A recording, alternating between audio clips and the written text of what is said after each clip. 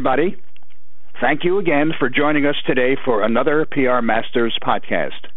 I'm Art Stevens, your host, and it's my pleasure to bring to you the legends and leaders in the public relations industry. Today is number 56, and we have a very special guest for you. But before I introduce him, let me just say that our PR Masters podcasts have been surprisingly candid during the course of its tenure during the past 2 to 3 years. They've shared their viewpoints, our PR Masters have, and they have told us how to succeed in public relations and how to rise to the top, something that they have done. And I hope that by now all of you have learned something from these very talented people who have been our guests on the PR Masters podcast, and that they've helped you in your careers, your agencies, your corporations, and wherever you work. I know they've certainly helped me. Today's guest is somebody that we've been trying to get for a while, and he's been very busy, but we're so delighted that he is with us today. He is Jano Cabrera, and he is Vice President, Chief Communications Officer of General Mills. Now, Jano is a triathlete in the world of communications. He's combining a senior background in politics, global consulting, and in-house corporate relations, and he's held senior strategic and operational roles in both the private and public sectors. In fact, in 2018, he was named among the 10 most influential leaders in public relations today by PR Week in their annual Power List. And prior to joining General Mills to serve as Chief Communications Officer, Jano served as Senior Vice President of Corporate Relations for the McDonald's Corporation, where he led global media relations, financial communications, brand reputation, consumer engagement, and internal communications for the 9th most globally recognized brand, and I'm sure he had a great deal to do with that. Prior to that, Jano served as Worldwide Vice President of Burson Cohn Wolf, the 3rd largest global strategic communications firm. And before turning to corporate consulting, Jano volunteered to travel to Baghdad, Iraq in 2005 to serve as the National Democratic Institute advisor to the Transitional National Assembly as they developed their constitution, and later as an election observer during their historic elections. Wow, what a career. Jano has spent actually a decade working in politics. He headed communications for various presidential campaigns, worked in the Clinton White House, and started his political career as a legislative aide on Capitol Hill and a federal budget analyst at a Washington, D.C. think tank. Well, it's truly my pleasure to welcome Jano Cabrera of General Mills to our PR Masters podcast. Jano, hello to you, and thank you for joining us. And how are you today? I'm doing well today. Anytime I hear my career described back like that, I'm reminded of the words my mother once said to me, which were, gosh, can you just hold down a job for 1 second? Well, on the other hand, you have had an extraordinary career. So whatever jobs you've had, you've obviously risen to the occasion, I must say. Absolutely. Thank you. Yeah. Thank you very much. Well, welcome to PR Masters. And, you've had, obviously, a varied career and an illustrious career at that. You've had a great deal of corporate experience, so let's start with that. Why don't you tell us about how your responsibilities have changed since you started in the corporate world, and how has General Mills itself evolved in terms of its branding and corporate communications once you've joined it? Yeah, sure. So I'll start with the former. I remember early on in my career feeling that there was a rhythm to communications because I started my career in politics. I would wake up pretty early to look at the news of the day, understand what the landscape was, and really worry mostly about the evening news. Now, keep in mind, this was back in the days in which we would fax clip packets to journalists. Obviously, the world has changed, and I think one of the things that I enjoy is as that landscape evolves, it pushes us to adopt a learning mindset, to always embrace, well, what's new? How have we gone from a media culture of a few outlets that really matter, whose coverage would ripple across the landscape, and there was a natural tick-tock to that, to there now being creators and influencers all across that landscape, and it's infinitely more complex. Now, if your passion is communications, that means it's also infinitely more rewarding, and it is how I see it. As to the second question, how has General Mills evolved since I've gotten there? I guess first I would say, I got to General Mills and then the global pandemic hit, so please know that is by sheer coincidence. Secondly, I think anytime a CCO arrives at a company, two things happen at once. The team that's there intuitively knows, well, this person's going to come with a point of view, and chances are we're going to change how we do things. And on the other part of that equation, that's true. The CCO typically is brought in with a mission from the CEO, from other senior leaders. They understand what was before, and there's an aspiration of what can be. My view at General Mills was, having consulted and advised many CCOs, was I don't want to move too quickly. I want to understand what we have. I want to balance that against the aspiration that we have as a company, and then and only then, let's change. I would say that what has changed under me is I've never been afraid to restructure a team so that it's fit for purpose. And if you think about the landscape of today, we are, as an industry, more sought after, more valued, more listened to than ever before. And a large part of that has to do with this unique moment in history that we find ourselves in. A lot of it is about communicating internally, communicating to employees, informing them, inspiring them. So at General Mills, one of the things that I've done is just declared that across the entirety of the function, there is now support for internal communications, because the reality is, metaphorically speaking, we are on war footing, and we need more support there than in other places. Do I think that's going to continue to be the case once we're outside of the pandemic? I don't. But again, if you want to embrace a function being fit for purpose, you have to have that flexibility in unusual times and the willingness to change it once you're out of those times, which I hope is going to be sooner rather than later. Do you feel that a lot of corporations, Fortune 500 companies, are not paying as much attention to internal communications as perhaps they do to outside communications? I guess I would answer that by looking at it pre-pandemic and pandemic. Pre-pandemic, I would say internal communications was the redheaded stepchild of communications. And what I mean by that, and I say that with love and admiration for internal communications, if you look at how dollars are allocated in the corporate communications or corporate relations function, the bulk of it for companies that are consumer-facing at least typically goes to that brand-building muscle, which makes sense because you're trying to reach a much wider audience. And if you're trying to reach a much wider audience, you can measure that budget in millions of dollars versus internal, which is much more discreet. I think in the pandemic, things have flipped. CEOs are inviting in, elevating up, and really listening to CCOs and other communications counselors like never before, because there really is a need and a desire to communicate more internally. We have been in the pandemic for closer to 2 years than not. And the reality is that everybody is experiencing the long-term strain and stress of this time, and it requires constant communication and care.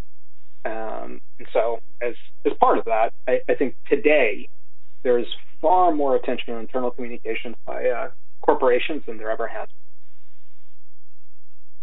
You know, it occurs to me, of course, Jano, that General Mills, of course, is a well-known company, but I wonder if you could give us a thumbnail sketch of its history. How old is it? How many employees does it have? I obviously it's global in nature, and some of the better-known products, just to reorient our listeners, with who General Mills is. Yeah, sure. I guess I would start by saying that at General Mills, we know that our products are in 90% of U.S. households today. Wow. And as I become more familiar with the portfolio, I am fully convinced that it's closer to 100%. It's just that people don't know that we make that too, right? So things that we make that people naturally associate with General Mills, let's say it starts with cereals, especially since the company, which has been around for over 150 years, and not many companies stand the test of time like that. In fact, you can count on one hand, with a few fingers missing, the truly iconic American companies that are listed on the stock exchange that without fail have returned a dividend every year. And General Mills is one of them. But the products that we're probably associated with, cereal, because General Mills was the first mover to say 100% whole wheat in the cereal space. So we're the makers of brands like Cheerios, Cinnamon Toast Crunch, the Monster cereal around Halloween. But I think that's where the understanding of the portfolio begins. The reality is that there's more to it. We are also the makers of Nature Valley, Yoplait, Old El Paso, Pillsbury, and surprises like Annie's Organic, which is a big, important space for the company. In fact, we are the second largest organic producer in the U.S., in large part because there's a real commitment there to that space. And then last but not least, like we pride ourselves on making food the world loves, food that families enjoy. And I think that family has now been redefined in today's age to include furry family members. And here, because I am bearded, I'm not referring to myself. I am referring to cats and dogs. We recently acquired Blue Buffalo, which is a premier dog food and cat food business, which is just grown by leaps and bounds. Yeah. So just to give our listeners a sense of the size, of General Mills, given its pervasiveness in our homes, what are its current annual sales? Sure. Think of General Mills as any large global American-based corporation. You can measure our sales in the billions, and like any large major American business, while those sales exist across multiple markets, we are in LATAM, Asia, Europe. The bulk of our revenue really comes from one market, and that is the U.S. And that's true for a lot of multinational companies. The aspiration for General Mills is to, over time, ensure that we're reaching not just the consumers in the U.S., but growing globally as well. So, obviously, one of the important roles of a global chief of communications is working directly with the CEO. I know that many corporate communications officers have various relationships with the head honcho whom they work with at their companies. Could you describe what your relationship is with the CEO? How, to the extent to which he relies on you, and what he expects of you? Sure. Well, I'll begin by describing the relationship on my end, which is one of great admiration for Jeff Harmening, who's the CEO of General Mills today. As I was thinking about where to go, I was interviewing with different companies, and once I met Jeff, the decision was really made. Over the course of my lifetime, I've had the pleasure of really seeing up close a number of transformational CEOs in action. And upon meeting Jeff, somebody who cares deeply about the culture of General Mills and understands that it is through culture that we drive performance, it was a natural pairing for me. In terms of the chemistry that exists there between us, it has to be close. The nature of the CCO and the CEO is one where that relationship needs to be built on trust and understanding. I think when I came to General Mills, my focus was to ask, what is it that we've done before? Where are the third rails? And how quickly can I touch those third rails?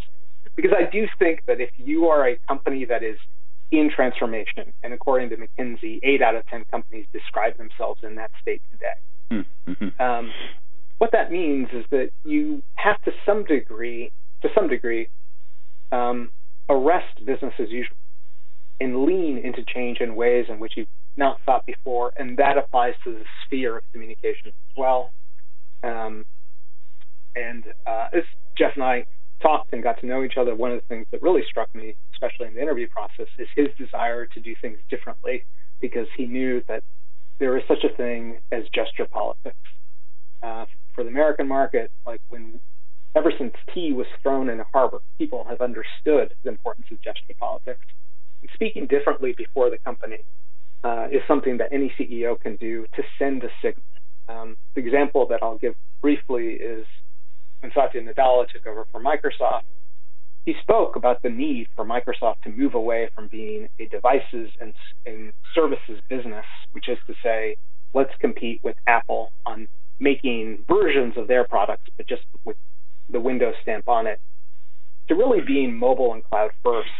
And one of the first things that he did as CEO was to hold an event where he talked about Windows products now appearing on Apple products. Again, that's a great example of gesture politics from a CEO and why it matters that they take steps such as that. Wow. So tell me about the obviously the department you had at General Mills. How is it divided? How is it organized? How many people work for you? Do you have global offices? Would you go into that a little bit for us? Sure. The communications team at General Mills is 80 plus people strong. We are scattered across the globe.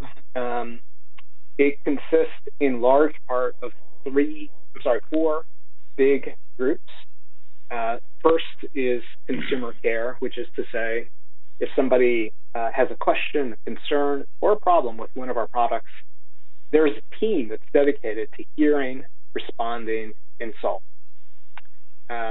Then there is a team focused on internal communications, which consists of both the enterprise center and the business segments that make up, the many business segments that make up General Mills.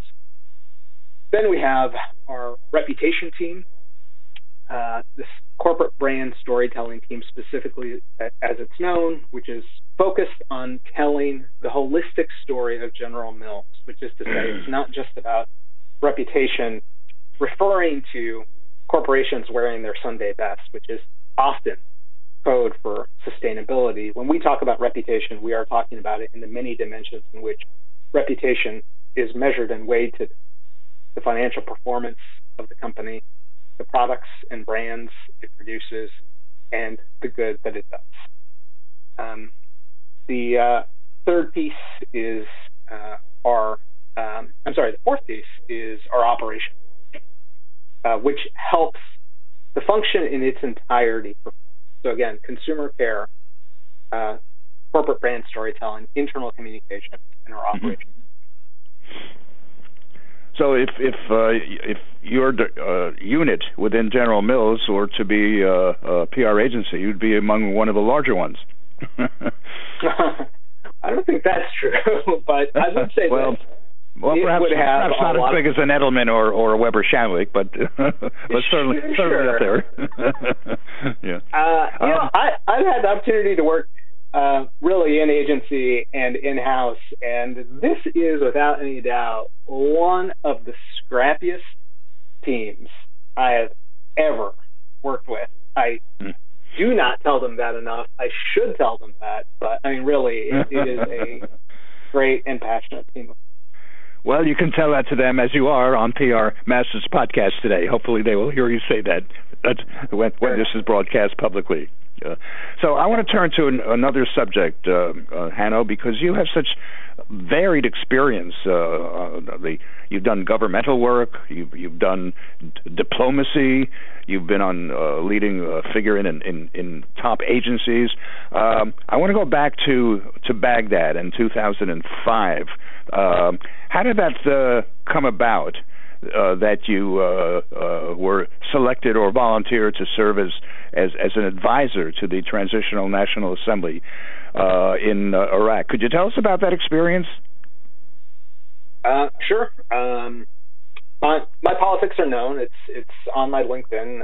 When I say that I started my career in politics, by nature, that means people have to wonder, were you on the left or on the right? Were you a D or an R? For full disclosure, because I think it's relevant for this question, I'm on the D side, and what that means is I did not support the Iraq War, but I also come from a military family. My father served, my uncle served. I was an ROTC in college.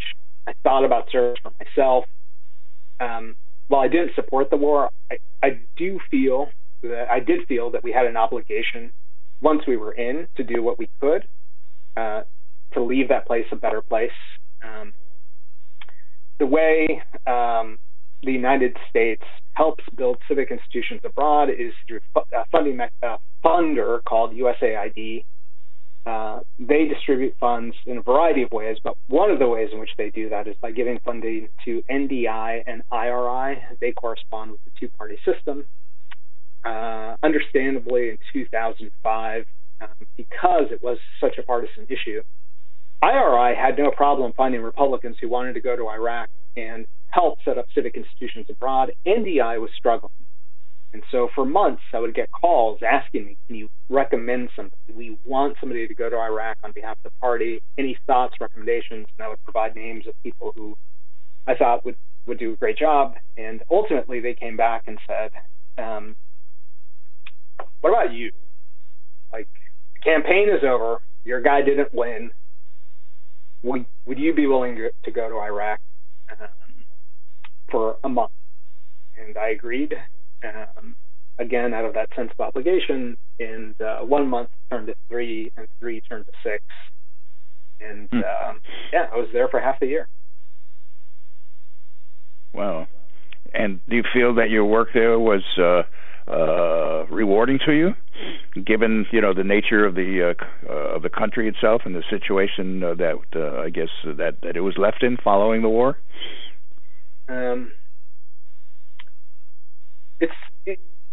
Here's how I describe my time there. I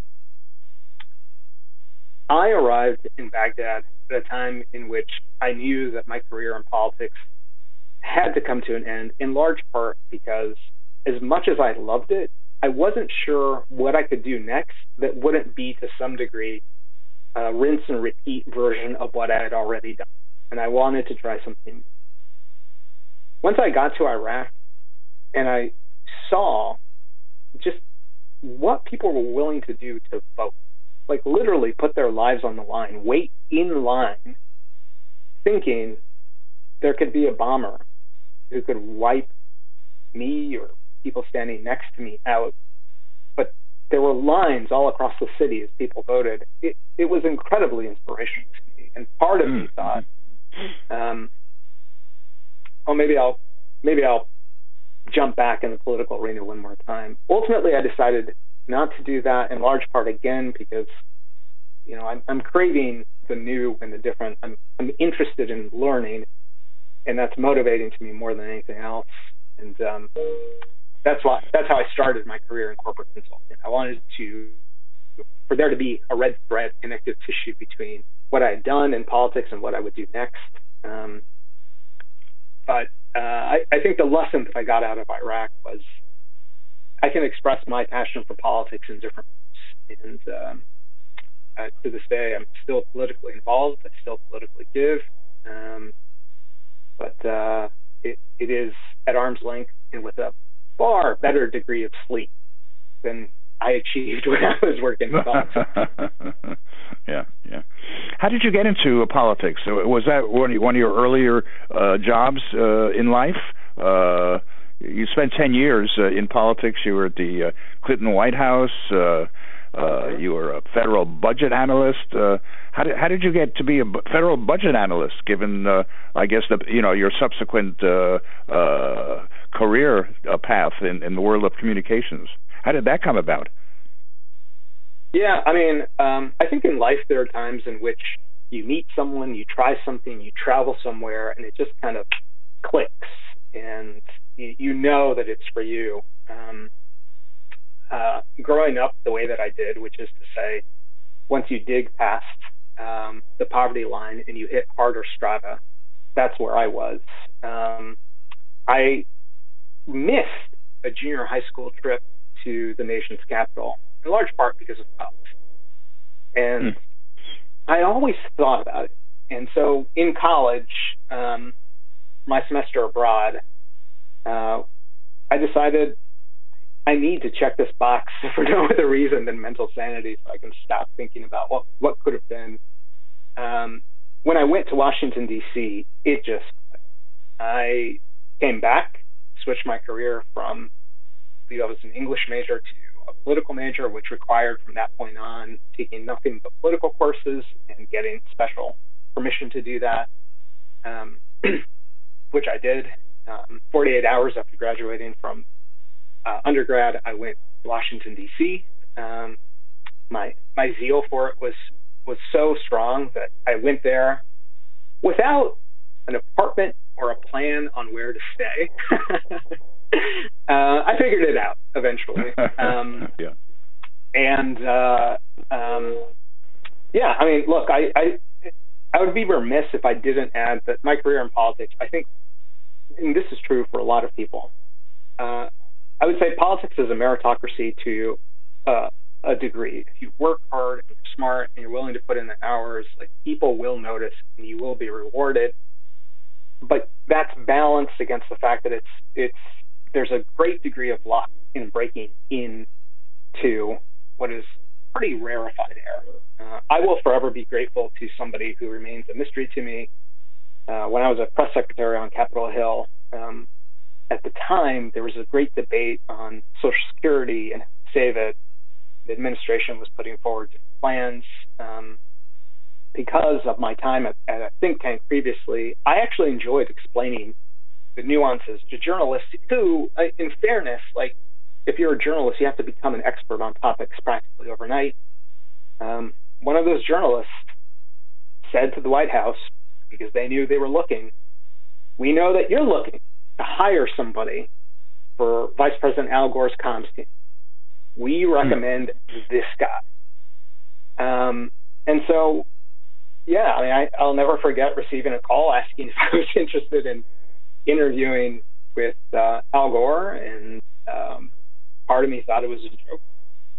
And I asked my roommates if it was a joke on their behalf. I suited up. I went to the White House. I punched in a code, which is what you had to do at that time. And when the gate opened, like, the thought really hit me, like, this is real. And I'm not really prepared for this interview.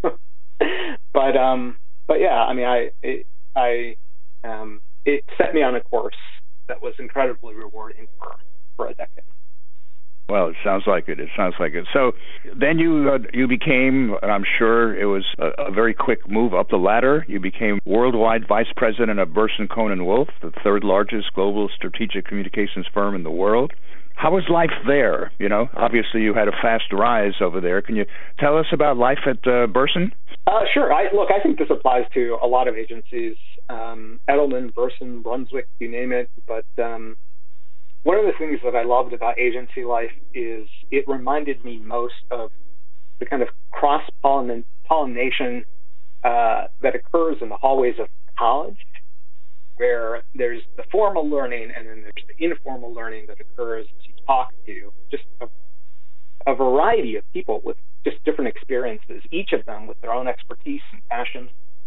And at Burson, I think one of the reasons I stayed for nearly a decade was because of that. And I love communications. I love this field. And one of the things that I think an agency provides, if that's a passion for you, a true passion for you, is that you can and should dabble in all the many facets of communication.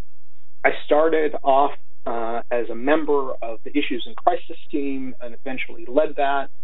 I could have stayed in that role and position.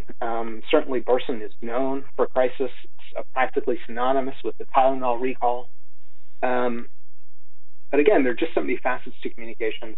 Forever grateful that the agency allowed me to dabble in so many other areas, which I think is responsible for what I consider a pretty robust set of tools in my tool chest when it comes to communication. So how do you compare agency life with corporate life, now that you've had, obviously, a good deal of experience in each? Yeah. I I used to joke that the difference is that you just have more time to think. I think when you're in-house, the pace is much slower. You're able to actually give some thought to the strategy that you have to employ and embrace the iterative process. The downside is that you're just not exposed to as many things as you are when you're at agency. One of the things I look for in agency partners is help me learn, help me continue to learn, help me understand what other clients that you serve are doing, even if you feel that they're not really in our space. I actually think that there are a lot of lessons that we're applying today that actually come from the tech space and even the automotive space.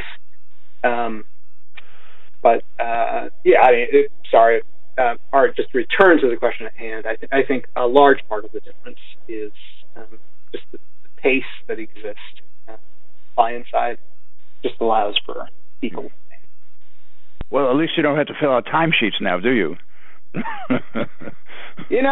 I definitely do not, and I don't miss that aspect of agency life. But I consider that a given. No one likes timesheets, whether you're a lawyer or a communications guy. Yeah. So, well, I guess you like them if you're a timesheets company. That's right.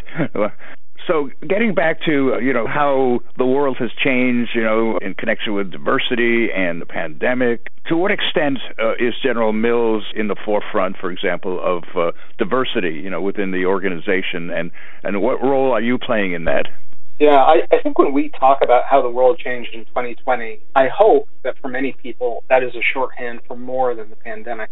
I think the year 2020 also marked a moment in time in which globally, I would say, we started to have a long overdue conversation on systemic racism. And the tragedy that allowed us to have that conversation occurred in Minneapolis, which is where General Mills is based. And I think that there was a special onus placed on the company on how we would react, how quickly we would respond. And, I feel that I came to the company, helped them develop their corporate narrative, which was incredibly time intensive, turned to helping them respond to the pandemic, and then turned to this topic. And none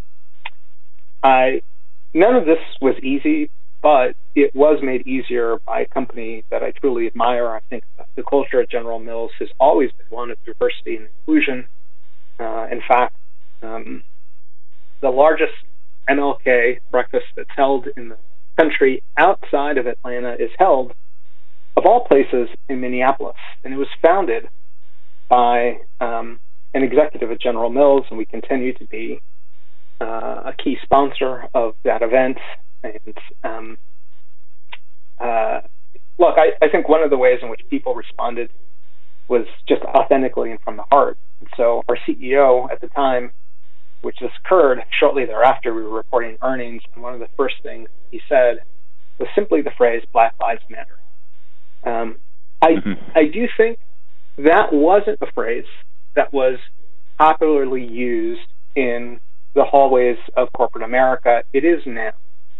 Um, I think one of the ways in which we have continued to make a difference in this space is that we have a series called Courageous Conversations, where employees can, should, and are encouraged to speak on topics that are sensitive, including topics of race, inclusion, diversity. And having watched some of these being new to the company, I really am struck by how authentic they are, and how much of a safe space the company has made these. It occurs to me that, so with the advent of social media and technology and other, media opportunities, some good, some bad, perhaps, but it's probably changed the way in which, corporations need to respond, to Twitters and other expressions of interest on the part of people out there. How have you prepared for that, and what are you doing, to keep ahead of the technology capabilities of, obviously, of many untold millions around the world? Sure. Well, I'll start with what we're doing, and then I'll quote a poet. In terms of what we're doing today, I would say it's table stakes. It's what every corporation should do, which is to say we're monitoring the conversation around the parent company and the brands that are part of the parent company. So if something begins to spike, say around Cheerios, and it's a good thing, great. We should know. Conversely, if it's less than ideal, we should be aware, and we should quickly have a process in place to understand why it's spiking and how we can stop. Again, I think that is table stakes. Every corporation today should have that as part of their function. But to quote the poet that I reference, the great American poet Denzel Washington, the game is chess, not checkers. And one of the things that we need to think about is how we think ahead to the next series of platforms that will inevitably be developed, and which will, if you consider the course of communications, be even more complicated and less centralized than they are today.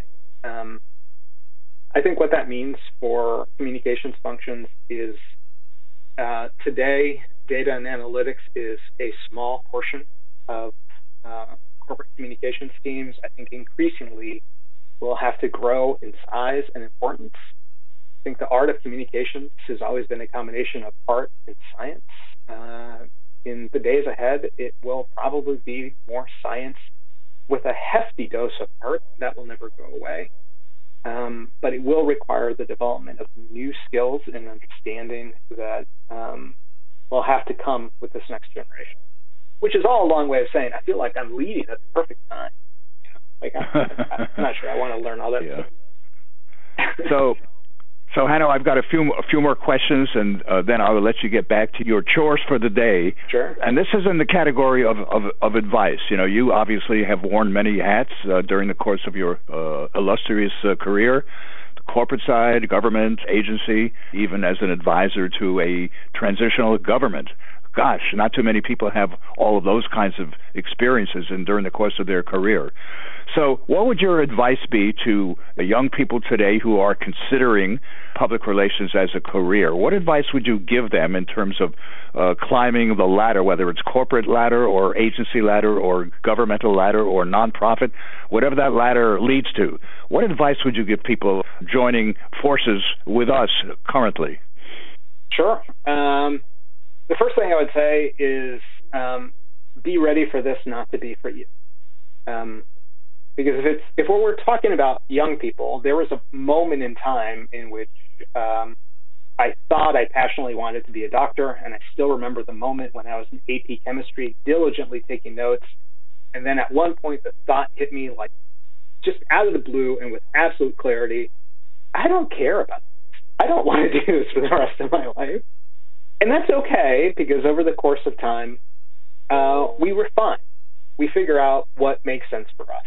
But if you do find that communications broadly is a passion for you, my advice to you would be really based on cookies, which is, try one, but but the world is going to be better if you try several. Understand that there's variety in the ways in which you can apply that skill set. Of course, I offer that advice because that is the way in which I see the world. I applied it in communications and consulting and in-house. I find that combination incredibly rewarding. I would like to think that my next chapter might be teaching, and just embrace variety in communications as much as possible. Because the last thing I'll say on this is economists have a law referred to as the law of diminishing returns, and if you find yourself losing interest in communications in one facet, just know that it might be rekindled by exploring another area. So I have one final question for you, and that is about yourself outside of the workday. What are your interests? What are your hobbies? What do you do when you're not working 24/7? If there are any hours left in the day for General Mills, what do you like to do with your life? Sure. Well, first, if any of my colleagues are listening, I don't do anything. I just focus on General Mills. But truly, I enjoy running. I need to run. I need to walk. I need to exercise in between meetings. Otherwise, become incredibly grouchy. I'm not able to focus. It is something that I've learned about myself over time. It's also resulted in me being much healthier today than I ever have been. Outside of that, I would say I'm an avid reader. I read books voraciously, I would say. And I think sometimes when people say that, that's code for I read fancy stuff that's just in the New York Times recommended section. Nope, that's not me. I do, but that is not exclusively what I read. I enjoy fiction, nonfiction, historical fiction, just the gamut. One of my favorite books is The Time Traveler's Wife, and I think that cuts against the grain in terms of typically how people answer this question. The last thing I would say is I'm at this age the father of a 2-year-old, and well, that's more than a hobby, isn't it? It's not a hobby, but boy, here's the joy of this time. I am doing this call from home. I do work most days from home, and there is nothing better than running downstairs, seeing my son and asking, do you want to play hide and seek? Or do you want to play tag? Or even if he doesn't, just like picking him up. It is without any doubt the blessing. Well, give your son a big hug from all of us from PR Masters podcast. Thank you, Art. Yeah. Jano Cabrera, thank you so much for joining us today. On behalf of our PR Masters podcast listeners, thank you for your insights, your advice, your candor, your directness, and your eloquence, and the role you play in our beloved public relations industry. You are indeed a PR master, and thank you so much for being with us today. Much appreciated. Thank you so much. And thank you all for joining us today. I hope you have learned a great deal from our esteemed PR master. And as always, I am Art Stevens, your host, and I'm managing partner of the Stevens Group, and we are in the process of signing off. So see you soon with the next PR Masters podcast. And enjoy your careers. Public relations is a wonderful profession, and I wish you all a great day, and take care, everybody. Bye-bye.